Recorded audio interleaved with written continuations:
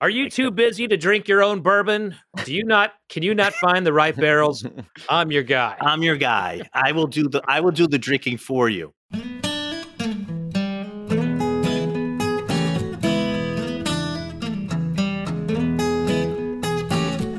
This is episode 294 of Bourbon Pursuit, the podcast featuring news, reviews, and interviews with people making the bourbon whiskey industry happen. I'm one of your hosts, Kenny Coleman, and before we start today's podcast talking to Ryan Maloney of Julio's, here's your weekly bourbon news update. Japanese whiskey is taking a page out of the bourbon playbook, and the Japan Spirits and Liquors Makers Association has issued new guidelines on the production and labeling of Japanese whiskey to offer greater transparency across the category. The new production standards stipulate that malt must always be used in the making of Japanese whiskey, but other grains can also be used. Water used in Japanese whiskey must come from Japan. Fermentation and distillation should be done at a distillery in Japan, and distillation must be no more than 95% ABV. Maturation should take place in wooden barrels with a maximum capacity of 700 liters, which is around 185 gallons. Japanese whiskey must be matured in Japan for at least 3 years, and bottling must take place in Japan as well at a minimum strength of 40% ABV. But here's the difference. Caramel coloring still can be used. These go into effect starting April 21st, and producers have until March 31st, 2024 to adhere to the new guidelines. The Kentucky Distillers Association, or also known as the KDA, is calling for a modernization of tourism rules after visitor numbers to the state's bourbon distilleries plummeted 66% in 2020, which is the first decline in 21 years with only 587,000 tours versus the 2019 record of 1.7 million.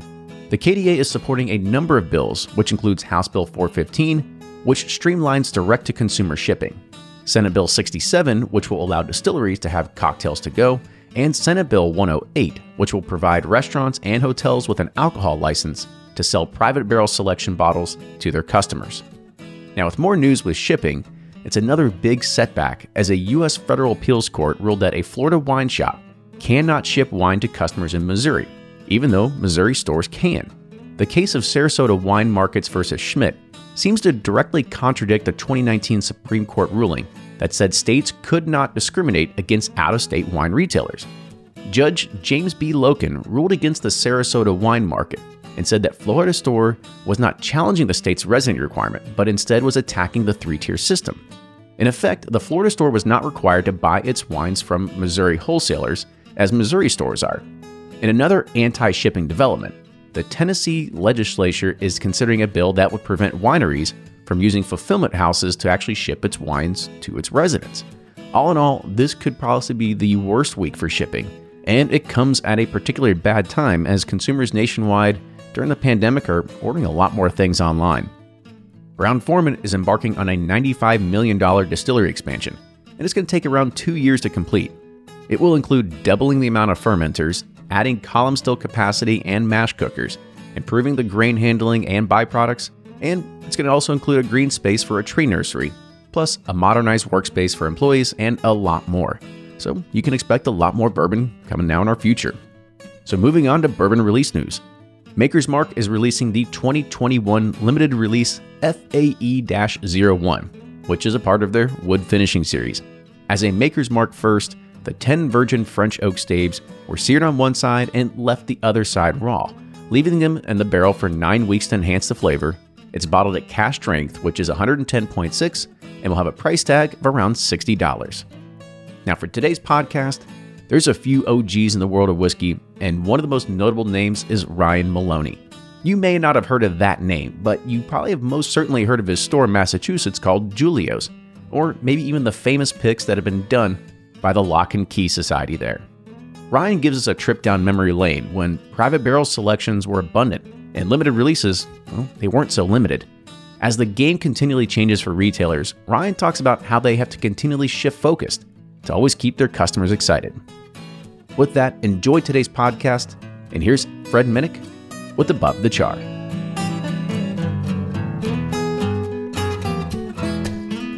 I'm Fred Minnick, and this is Above the Char. This week's idea comes from Parker Newman. Parker Newman writes me on fredminnick.com. I've been buying vintage spirits going back to Prohibition for investment purposes. I have no plans to sell them in the immediate future, but want to make sure I store them properly. Do you have any advice on the best way to store them? Type of chest or such. Thanks. So, Parker, I've written about this a lot for, magazines, and I've talked about this on radio shows in the past. And there's a lot that goes into this. And there's also not a lot that goes into this. Meaning the complicated part that goes into this, is before you bought them. Like, you got to be able to validate how these things were stored. And if the label looks bruised up, if the label looks like it's been, thrown across the room a couple times, and maybe, a toddler got it and put it in its dadgum ball pit and, ripped off a little bit of it, chances are it wasn't stored the best. Now, that's not always true. I've often opened up some really rare stuff that have beat up labels and it was just fine. But listen, if you were buying for investment purposes, make sure the label is intact. If you're buying for consumption, enjoy it, and I hope it's great. But there's also like a lot of other measures. Like there are things like the cork. If you see little pieces of cork flecking off, and it's just got a little bit of a micro inch just kind of popped up, could be a mouse got in there, was clawing at it to try and eat it. If you see something that there was a screw cap one. Like I stay away from screw caps because from that time frame, they would use, an adhesive, and the alcohol would pull that adhesive down. So investing in Prohibition era stuff is risky. I guess that's what I'm getting at. But if you are going to do that and you are going to store them, the best advice I can give you is a climate-controlled area that's absolutely dark, no sunlight, no light anywhere near it at all, room temperature, and not over humid. So the humidity levels need to be similar to wine, and you need to go in and check on it every now and then. You want to, if you have cork bottles, you want to make sure that about every 6 months you go in and tilt it up and down. So so the cork doesn't dry out, so it's a little wet every now and then. So there is a lot to it, but there's also not a lot to it. But I think the biggest piece to the whole investment puzzle is knowing what you're buying and being very cautious about what you're buying. Because I've said many times, one of the most overrated things that we can drink is Prohibition era whiskey, because the bottles that are still around today are around because people passed on them year after year after year after year after year. Now, you do find some gems out there, and they're fantastic, but you find more of the vintage gems from 1940 to 1970. That's where the sweet spot is for the collecting of vintage spirits. The Prohibition time frame, it's one of the greatest crapshoots in all of whiskey. And that's going to do it for this week's Above the Char. Hey, if you have an idea for Above the Char, hit me up like Parker Newman on fredminnick.com. That's fredminnick.com. Just click the contact button and submit your idea. Until next week, cheers. And they're off for another Give 270 2020 Unicorn Raffle. Your $20 ticket gives you not one, but two chances to win from our lineup of 20 Woodford Reserve treasures, including the grand prize, the rarest unicorn yet, the Woodford Reserve Kentucky Derby 150 Baccarat Edition. Only 150 bottles were made and is just like the one the Derby winning owner receives. Quit horsing around and get your $20 tickets now at give270.org. Charitable Gaming License ORG 0002703. From their bar to yours, Chad and Sarah of the popular YouTube channel It's Bourbon Night bring you their favorite at-home old-fashioned mix with the new Elemental Elixirs Golden Hour Syrup. It's a custom-made syrup with notes of bold black tea, warm spices, and orange zest. All you need is your favorite whiskey and ice. No bitters needed.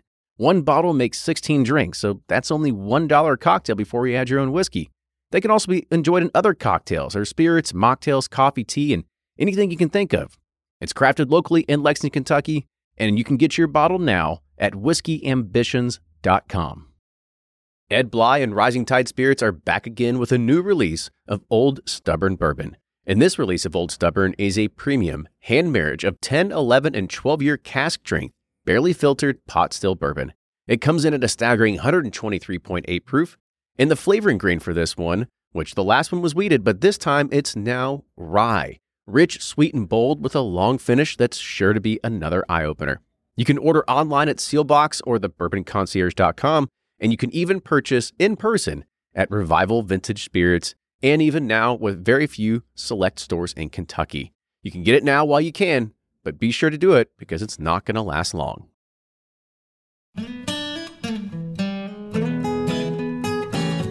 Welcome back to an episode of Bourbon Pursuit, the official podcast of bourbon. The whole team here today talking to another aspect that we get inside of the bourbon industry. And we've had retailers on the show before, and we've talked about different facets of whether it's retail or whether it's barrel picks or how do you satisfy allocated bourbons. And I'm really excited to bring on our guest today because Fred and Ryan, we know we've been talking before this. Like, I actually have been to the store. I've known about this for a long time. And Fred, you've got a past relationship with our guest today as well. Yeah.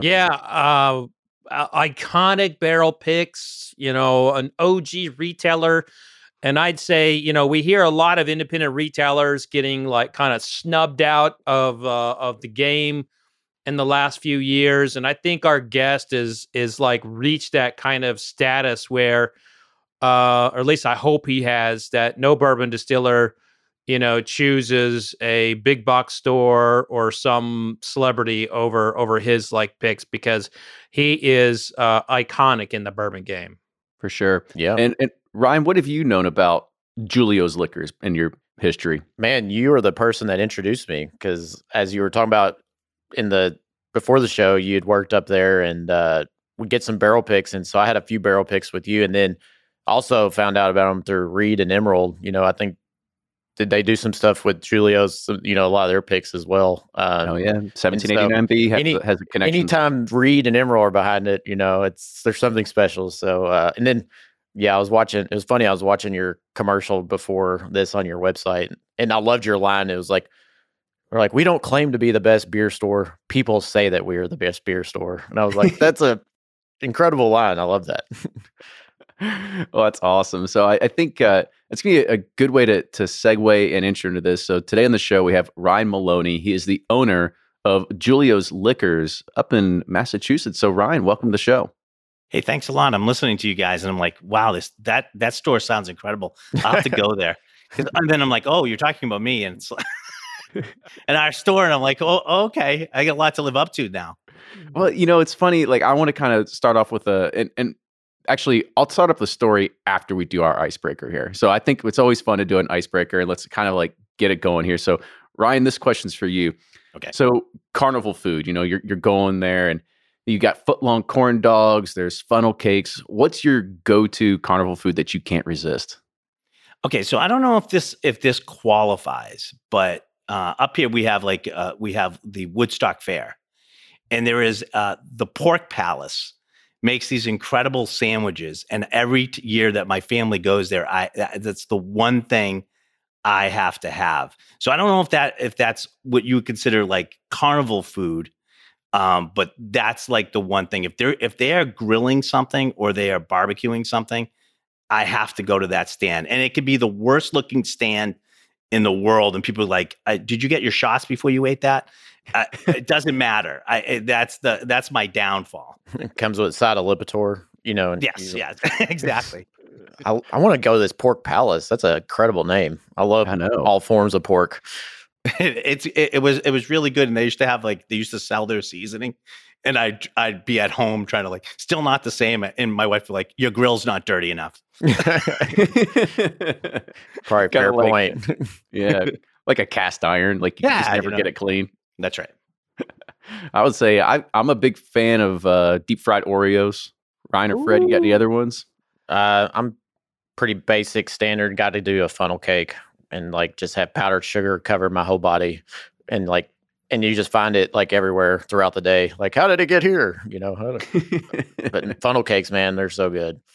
A corn dog will stop me dead in my tracks and make my fat ass go on over there and get it and slather it with ketchup or mustard. And I'll tell you, it's caused me some problems in the past in the bourbon industry. Actually, for the Kentucky Bourbon Festival, I went to the little fair area. Well, I got a corn dog from one of them, and I'm starting to feel my tummy rumble a little bit as I'm getting my suit on to go to the bourbon gala. Then I get in line, and I'm like, oh, and I can feel myself about to like hurl while I'm standing in line to get into the bourbon gala. And I'm like, I got this. I'll just get a bourbon in me. I go inside, I greet Parker Beam, and I'm like, oh my God. And I know it's about to come, and I'm not going to be in the freaking bourbon gala hurling, and everyone's going to be like, oh my God, look, Fred Penix in there. He drank too much. I sprinted out of the bourbon gala, and I ended up hurling like in a ditch. And thank God nobody really saw me. But if you did see me, that I think that was 2011 or something like that. But that was like that put me on pause for a corn dog for a little bit. But now I'm back on the train. Oh man, that's great. So now we'll kind of kick it off into the real meat of the show, if you will. That's what we were talking about, wasn't it? Me? Yeah, I think so. Yeah, we'll just talk about carnival food the entire time. So kind of rolling back to my story here. So I used to work for a company called EMC. It's really, really big in Northeast and Massachusetts area. And I would have to go up to Marlboro. And if you ever go up there, everything ends with some sort of borough at the end of it. So you've got like North Borough. We're in the boroughs. Yes, there's boroughs everywhere. And I remember this is like 2013, 2011, maybe, I don't know, 2012 kind of time frame. And my bourbon journey, I was really just starting to get into it. The bug started biting me, and people were like, you should probably go to this place up here. And I think that's probably a learning curve that everybody has when they see it. Like, is it Julio's or is it Julio's? And so we are just like that other very small wine company, Ernest and Julio Gallo. And yeah. It was always funny because it was never a problem until probably in I was probably saying in the 2000s or a little bit before that people weren't sure. Mm-hmm. It's Italian, so it's the hard J. There you go. Just like we sell hard liquor, it's hard J. It's an easy way to remember. But I remember going up there, and this was at a time when like private barrel picks were starting to like something that I was being gravitating towards and everything like that. And I ended up going to the store probably like 3 or 4 times during my time that I was up there. And one time really stuck out to me because I brought home a Bernheim wheat barrel selection that said NCF on it, or UCF. It said UCF. UCF. Yeah, it was unchill filtered. And I remember I held on to that bottle for probably like 4 or 5 years, just like taking sip by sip, because I knew that those days were never going to come of being able to find a barrel pick like that ever again. That's a really interesting, actually, that is that barrel pick in itself is sort of a fun sort of thing. So we were actually, I think we were one of the, if not responsible, one of the first people that really helped Heaven Hill start their barrel program. So I would pick Craig and Parker. I would go pick barrels with Craig and Parker. And of course, Randall Bird, who is sort of the unsung hero of our barrel picks that a lot of people don't know. Him and I traveled together because I always find it's always good to have somebody whose palate you trust right next to you, because you might be, you're traveling to Kentucky. You may have an off day, period. So you always want that checks and balances to make sure you're both sort of tasting the same thing. So we used to, I had been bugging Parker to let me pick a Bernheim wheat whiskey. Bourbon was just started getting, like, everybody was talking about bourbon and everything like that. And I'm like, man, I really want to pick one of those. I want to pick the Bernheim wheat whiskey. I think that would be really interesting. And Parker was like, Ryan, they all taste the same. He says, you really, the barrels are very, very consistent. You won't find. I said, Parker, if you let me in there, I'll find some barrels. And I said, but the other thing is, I would like to do it unchill filtered, and I would like to do it cast strength. So he's like, no, we're not ready for that, and stuff like that. So I think it had been several times, and he finally said yes. He said, but I won't let you do it cast strength. I'll let you do it unchill filtered. And the unchill filtered, that's another story. I'll get into that later, why we're unchill filtered.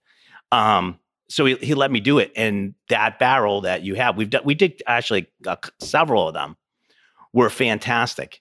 And I always laugh because I think one of Parker's probably most sought after and that people try to find of the heritage is the wheat whiskey.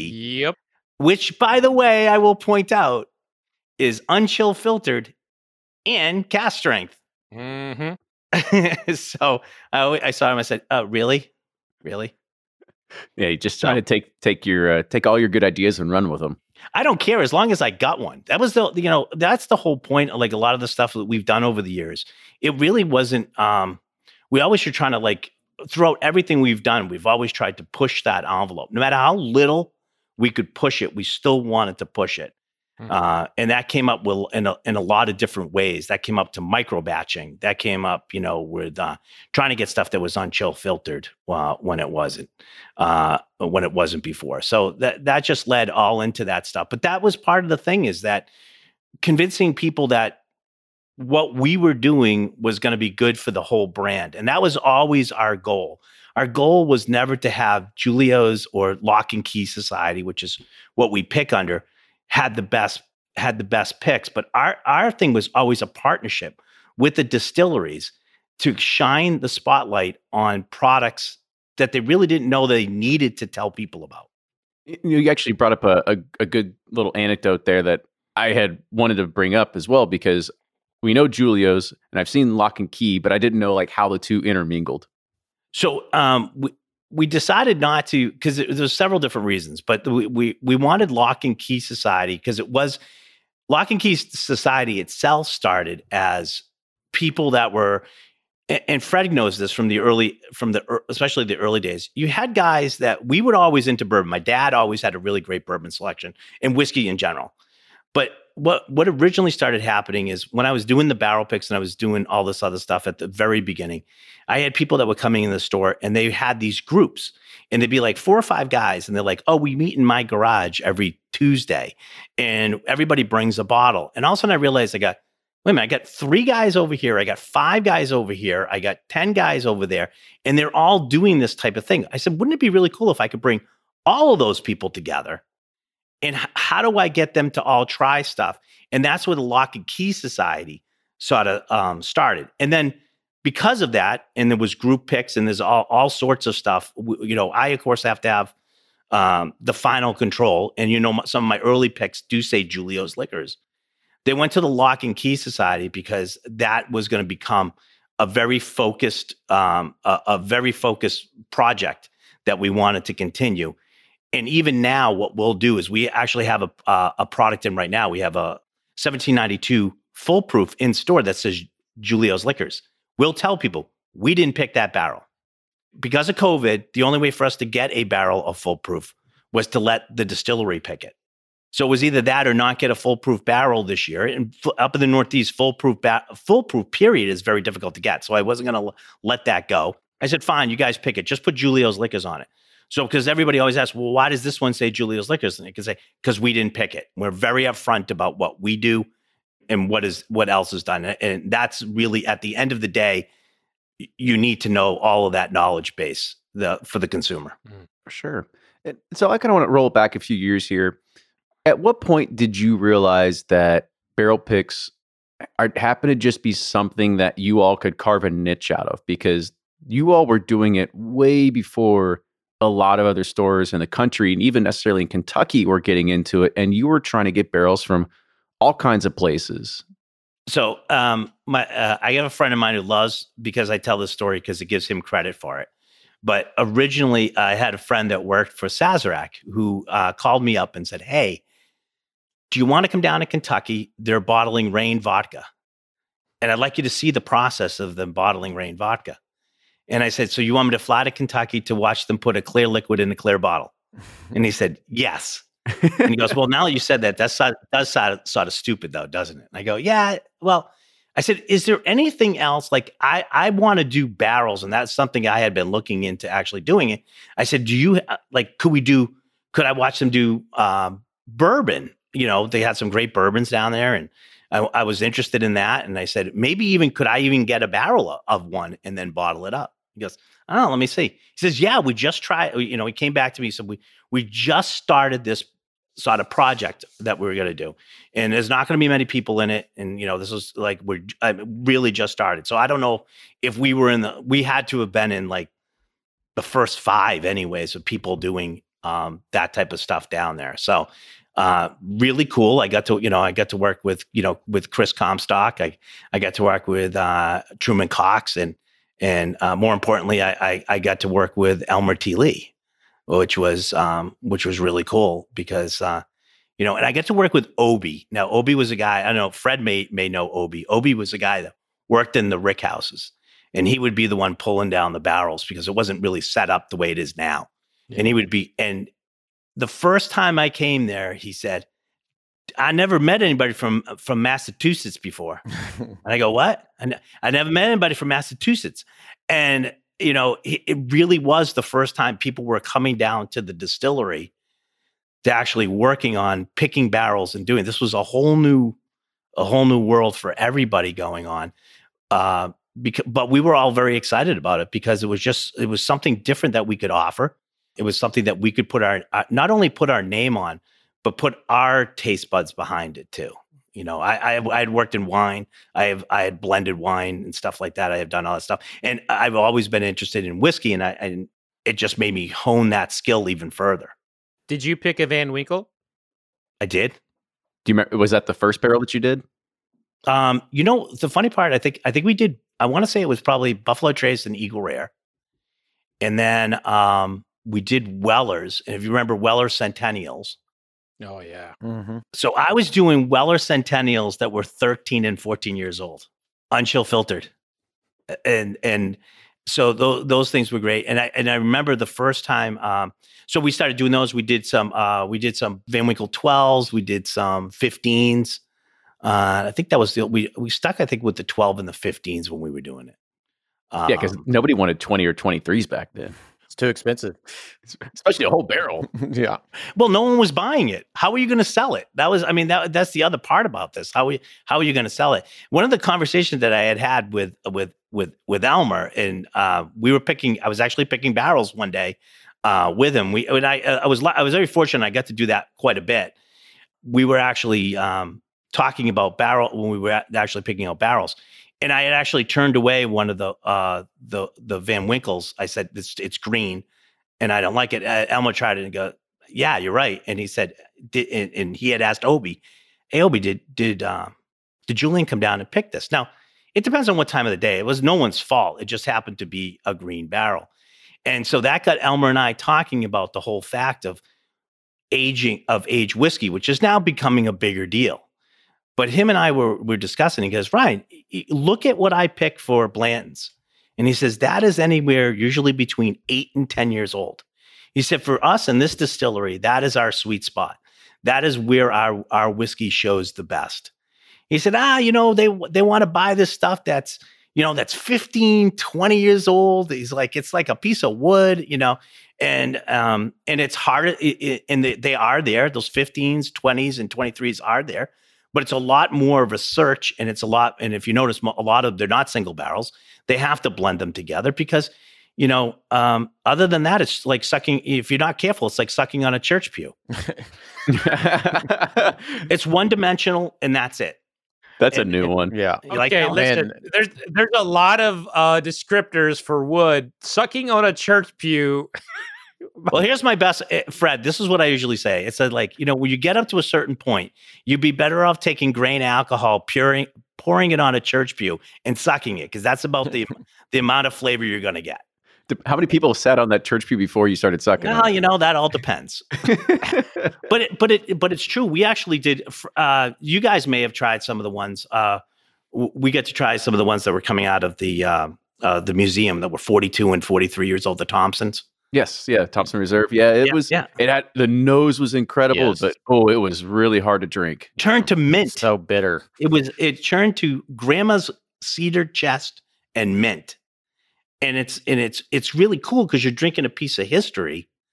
But it tastes. But like who would terrible. drink one? Yeah. But that's the outer limit. But through the years, we've actually passed on a lot of really cool stuff because we felt that the barrels that we were picking had gone past that point of being interesting and having some depth to them to being one-dimensional. So going to a barrel pick now must just suck for you. Like compared to like these early stories, I mean, when we go, there's 3 barrels and they're like, how fast can we get you out of here? And, and you're there rummaging through the warehouse with Elmer T. Lee. And I mean, that's incredible. But the thing is that, Randall and I go down and they think that's going to be, because everybody likes to pontificate of when they're picking a barrel, because it is for everybody. It is one of those type of things where you're getting to pick a barrel. I mean, that's pretty damn cool. Yeah. And I agree with them. It's pretty damn cool. But when you get so many people in the room, they all want to tell you about what they're tasting and what they're picking. And that's why barrel picks can take forever. I did one time with a barrel pick with 18 people and it was like herding cats. And I swear to God, I would never do it again. But that's it. Randall and I will walk in there. We'll go through everything. We'll make our barrel picks. We don't even talk to each other anymore. We'll make our barrel picks almost by sign language, and we're done. But the only thing that we do is we won't take everything that's given to us. We'll ask for other samples. We'll ask if something could be sent to us. It doesn't happen often because a lot of stuff is pre-picked. That's what happens when you have like power. Most of us are like, I don't have any power. Trust me, I'm married. I have very, very little power. Here's 2 barrels. You can pick half of one. Okay, we'll take that one. It's just it is crazy though how it's changed so much. I remember Four Roses would bring out 20 barrels. Like now, now you make it 4. It's just so different. We usually get, because of the recipes, Mindy's really good I think for most people. You usually get between 6 and 9 for most of the time, because they do really make a conscious effort to bring, especially she does, to try to bring out, to bring out one of each recipe, so that you're at least doing that. Yeah, but because Fred and Ryan, you go like, wow, you've picked some great barrels and done some stuff. We have, but it's also knowing what not to take more than what it is to take. And that's part of it. And it's not that you can't sell it. It's just, what does that do to your reputation? We did some stuff with Trey Zoller, who's a great guy. And he had gotten some Stetzel Weller barrels, and he invited me and Randall down to go pick some barrels. And we did. And he was blending stuff. We were looking at straight barrels, and we picked, I think, like, I want to say 2 or 3. I can't remember. We picked like 2 or 3. And when we went back, we're like, we're done. Could we have sold another one? Absolutely. It would have sold. I wouldn't even have to have tried to sell it. It would have sold automatically. But that would have been the last barrel I sold, because your reputation is as good as the last thing. I'm not saying everybody's going to like everything we pick, but it will be quality. Oh yeah, that's interesting. Can you think of like over the years, because talking about picking Stitzel Weller barrels, like that's got to be a tough gig. Are there other? It was like Super Bowl week. I think if I remember, it was like Super Bowl weekend, and like everybody's getting psyched, and I'm jumping on a plane in the middle of February to go down to Stitzel Weller. And if you remember, none of that stuff was open. Nothing was happening there at the time. There was only basically storage. That was an eerie thing too. We got to walk around and check everything out, and it really was like everybody had put their hammer down and walked away. It just like there was still candy wrapper on the floor. It's just like everybody just left. And so you're like, yeah, it's cool, but it's also in another ways, it's sort of eerie when you're doing stuff, especially at that place at that time.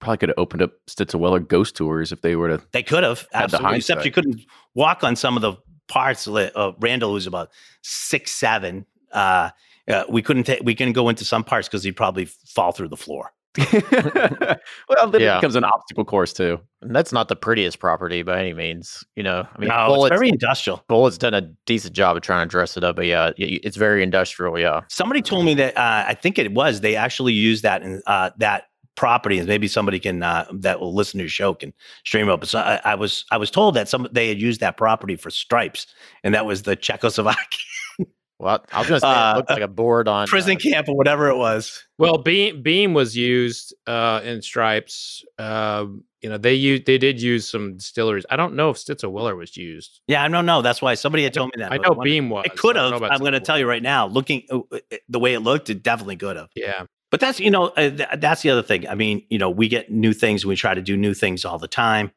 But it's not only what you pick; it's what you don't pick. So what are your new things right now? Yeah, what do you think is on the forefront of barrel picks and what's really exciting to you?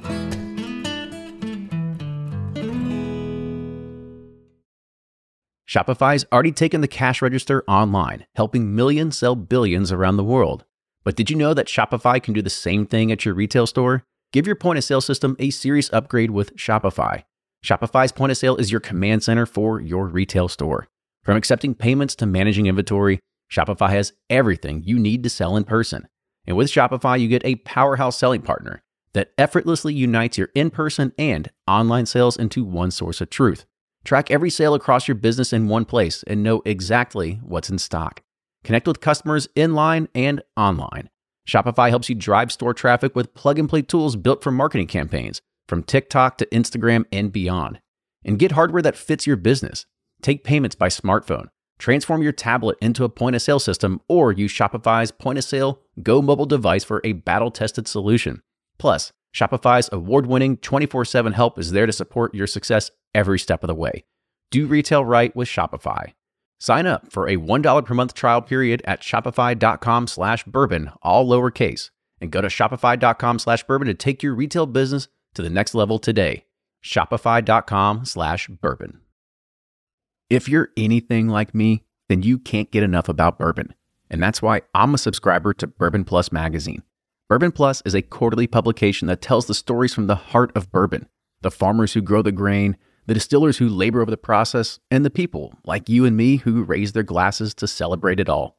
Subscribe to Bourbon Plus magazine today at bourbonplus.com, that's PLUS.com, and use code PURSUIT at checkout for $5 off your subscription.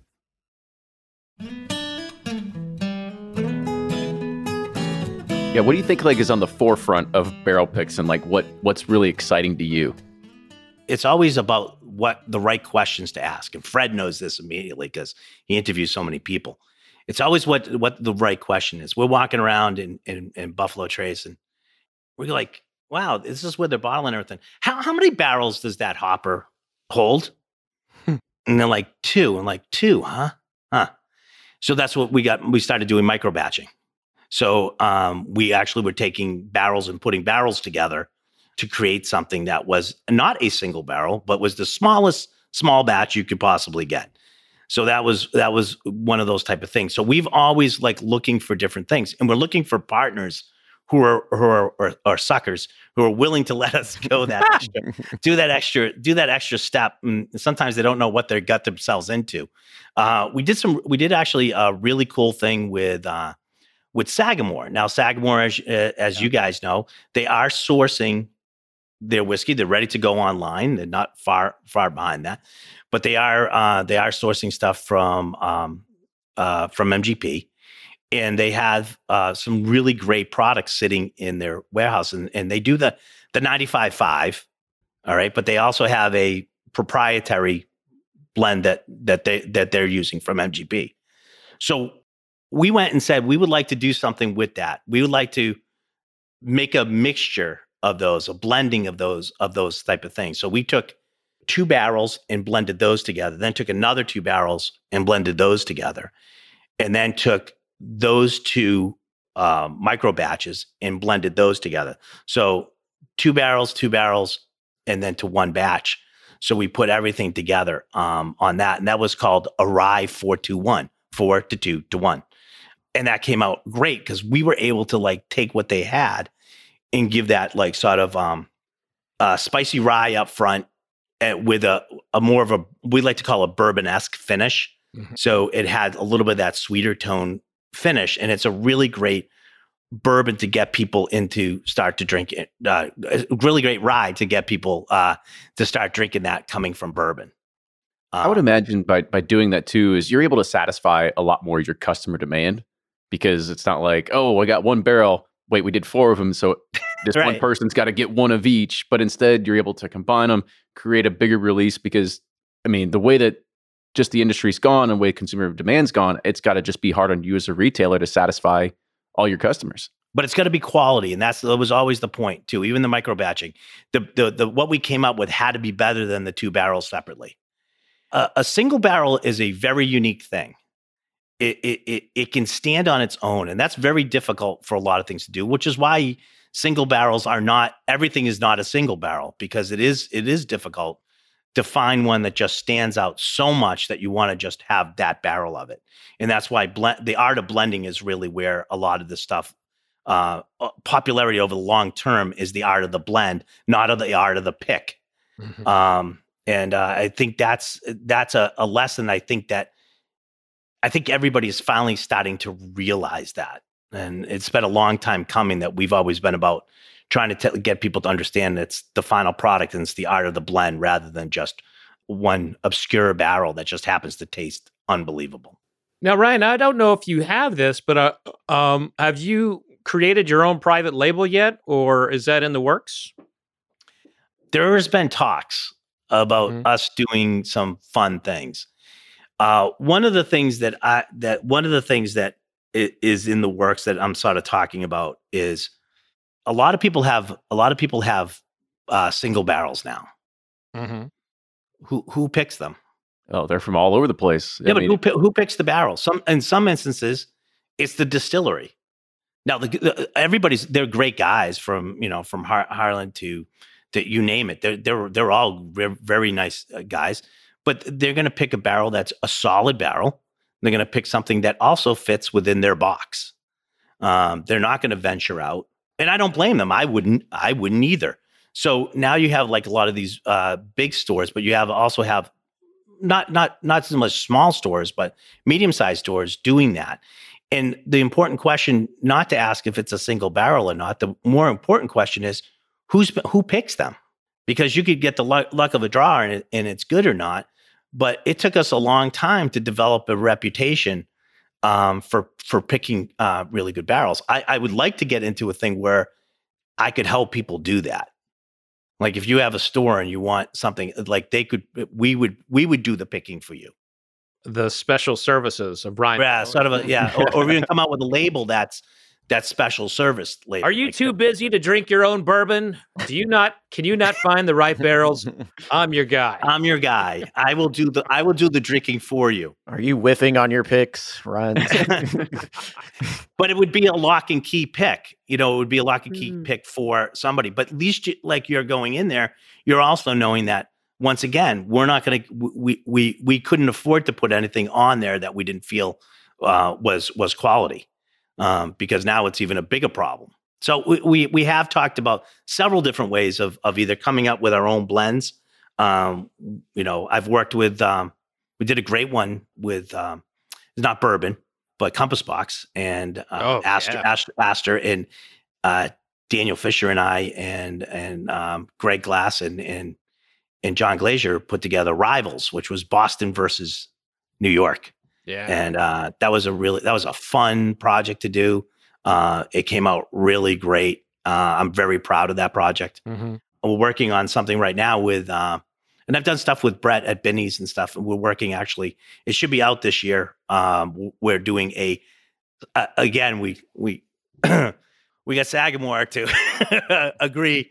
We have a Armagnac finished rye that I think everybody's going to really, really like. So, yeah, Fred, you're getting on the inside track on that. We have been looking at different ways to use what we've done in our knowledge base to help other people.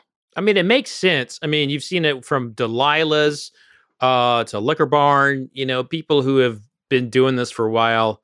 To include Kenny and Ryan. Eventually everybody wants to, get their own brand going. And I think it just makes a lot of sense for you, Ryan, especially with the blending background that you all have developed. My question is, are you going to jump in on a little bit of this new wave of blend of straights? We're seeing a lot of ryes and single malts and bourbons getting mixed together. We're even seeing rums and bourbons getting mixed together.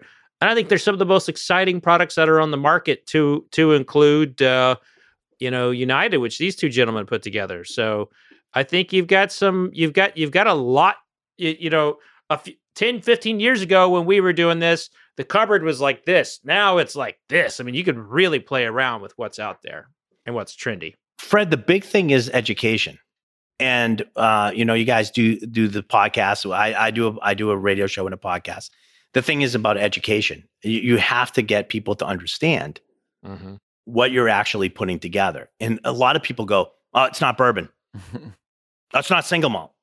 And it's like an affront to their entire existence that you've done the unspeakable and you've started to mingle things together. And it doesn't matter. They're not even interested in how it tastes. They just, I had said something the other day is at the end of the day, really it's about how it tastes and the price.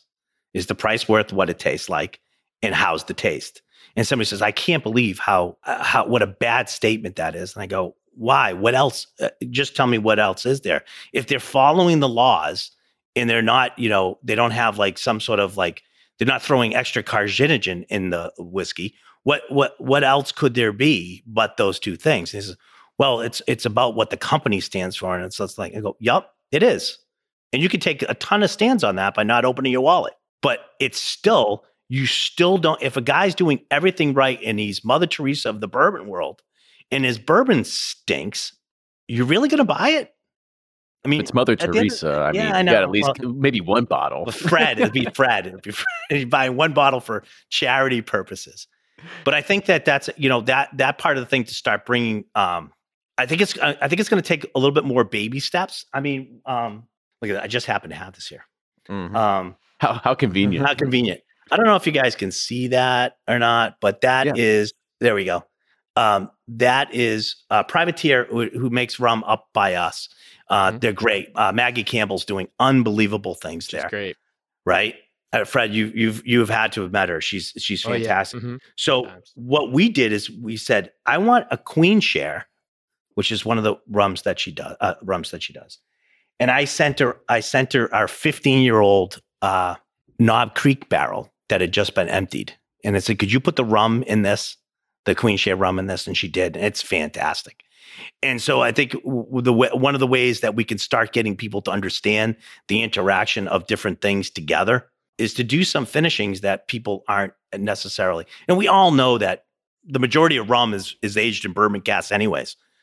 But you want to get people to understand like what she's doing, what she's all about, what the rum, what the bourbon barrel can actually do for the rum, and what the final product tastes like. Again, it's an educational thing, but it's also one of those type of things where you're promoting two sides of that industry. Mm-hmm. I think another interesting take on here is, you had talked about working with Benny's and working with Astor and everything like that. So what's your thought process behind collaborations with different stores? Is it to de-risk it an investment, or do you really see like power in numbers? I usually only work with people I really like. Well, that too. But it is one of those type of things. You get along, and it's really interesting to do some stuff with people that have the same mindset that you do. But it can be fun. Sometimes it can be to make sure that whatever we come out with is spread across a couple different people and stuff like that. We just did the thing with Brett, myself, Randall, and Joe from Benny's. We were up helping, got to be part with Dr. Don about doing the blend of cask strength Lot 40. So not a lot of people know about that. Only 50 cases came to the United States, but we basically helped with the blend for the entire country of Canada. Now it's neat that we got it, but it's never, I'm not going to be able to retire on the 25 cases of the 50 that I got. And for Brett at Benny's, that's a drop in the bucket. I mean, it's just not even going to, I don't think he can put a case in every store, but it is something really cool to do. And, sure. If I have something like that in that case, Dr. Don and I had been talking about doing something like that. And I sort of said, "Hey, would it be okay if I approached Benny's on it? I'd really like Brett to come up here and do that." And he's like, "Yeah." And it was a great time. We had a great time doing it. And it's just somebody that like I enjoy doing stuff with. And And if the product came out and we got 150 cases of it, then Benny's going to take it and more of it, and I would have got my 50, and we would have been fine. As it stood, we only got 25 and 25, but I'd rather have done that project for only 25 cases than not done it at all. For sure. It's awesome. And so I got kind of another question as we start wrapping this up here a little bit, is when you look at going back and basically having carte blanche to go and select whatever you want, to the rise of bourbon popularity, to the rise of every other retailer in the nation now wanting to do barrel picks, and you being on allocation and getting squeezed and squeezed and squeezed, how does that make you feel as somebody that has been there, and as Fred used to say, we took you to the dance? Wow, it's funny that Fred says that, because my father told me a long time ago is that it is about taking you to the dance, but it's also the same people you see on the way up will be the same people you see on the way down. It's good to have them as friends both ways. So, there has been some of that. There were products made here in Massachusetts that if we hadn't gotten part of it, would never have taken off here.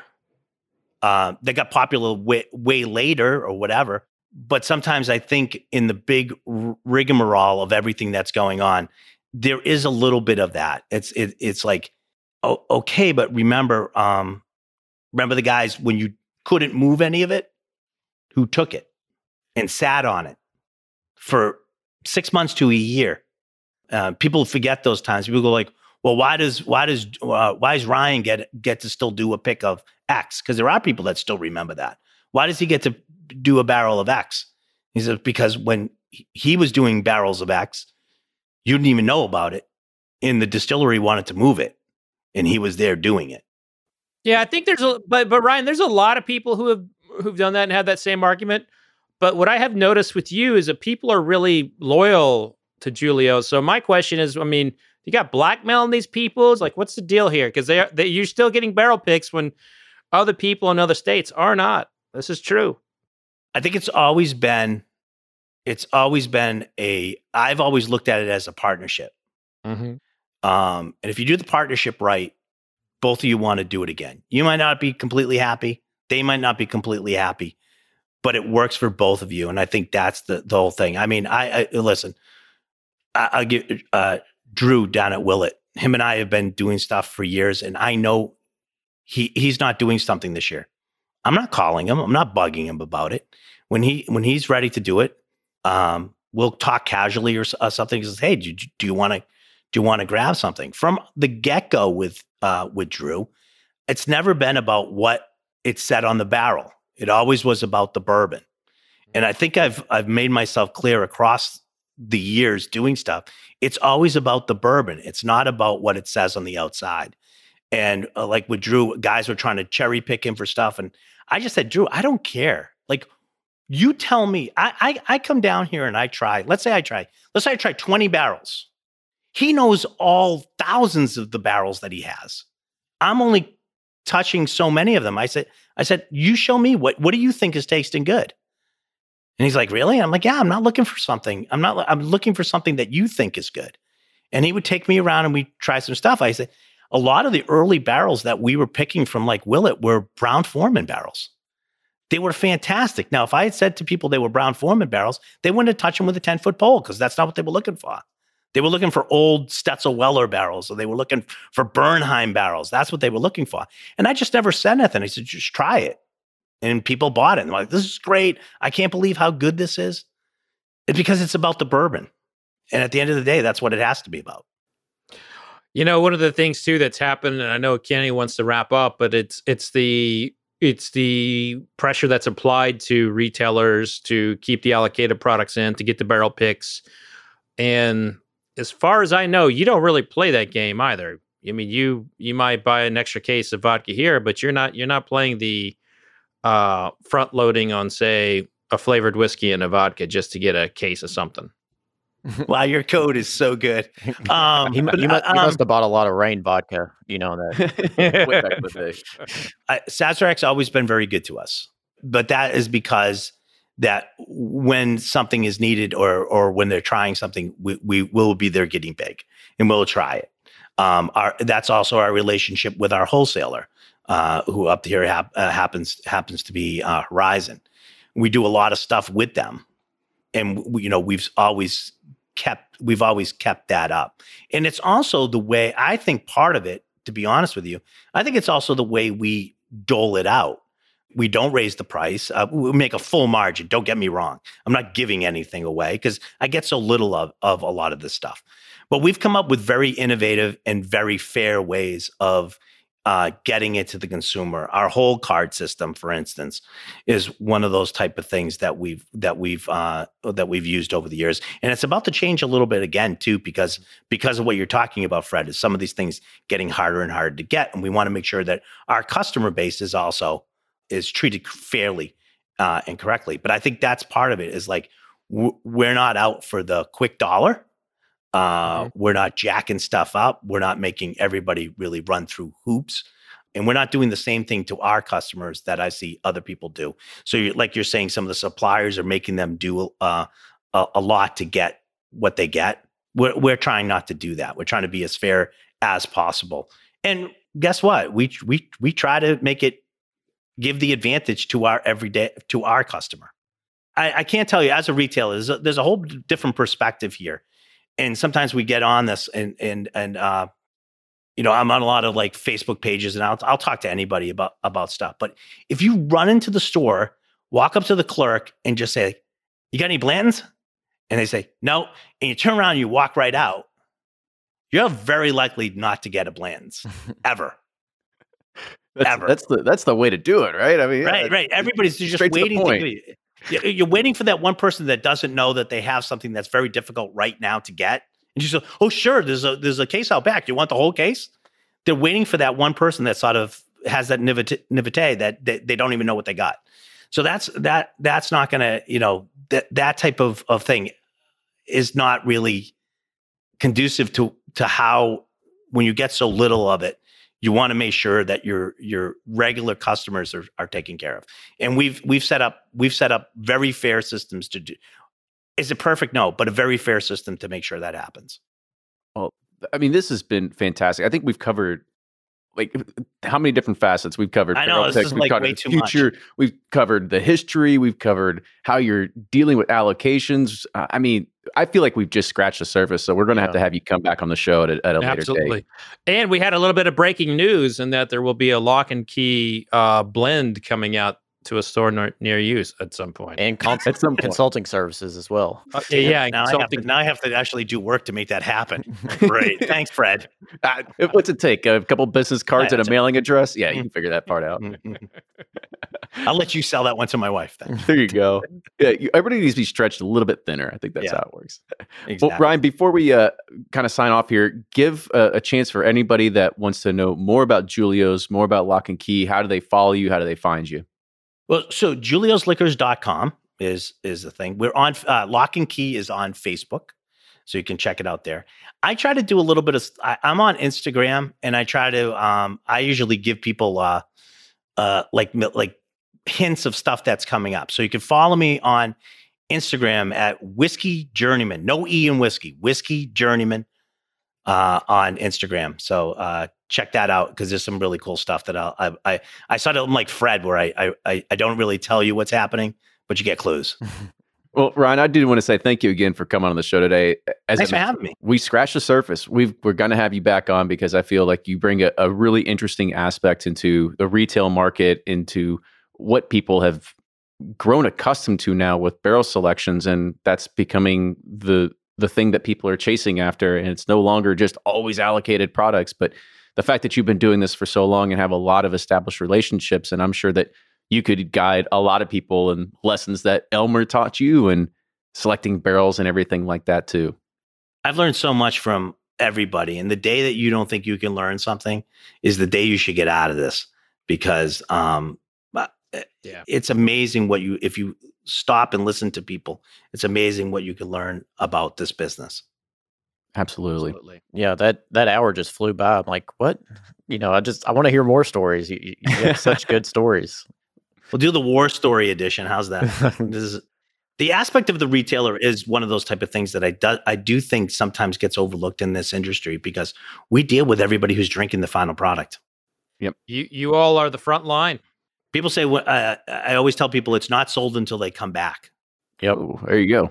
Put that trademark at the end of it. You want to keep that. You got a lot of Hang good that. one-liners. Usually they're dad jokes, but yes, I'll go with that. It's okay. We got plenty of those to go around too. For sure. Well, Ryan, thank you again for coming on the show today. Make sure you follow Julio's and follow Ryan on Instagram, as well as find the Facebook pages. But you can also follow Bourbon Pursuit wherever you get your podcasts, as well as on all the socials as well. With that, I want to say thank you again for Ryan for coming back on, and we'll see everybody next week.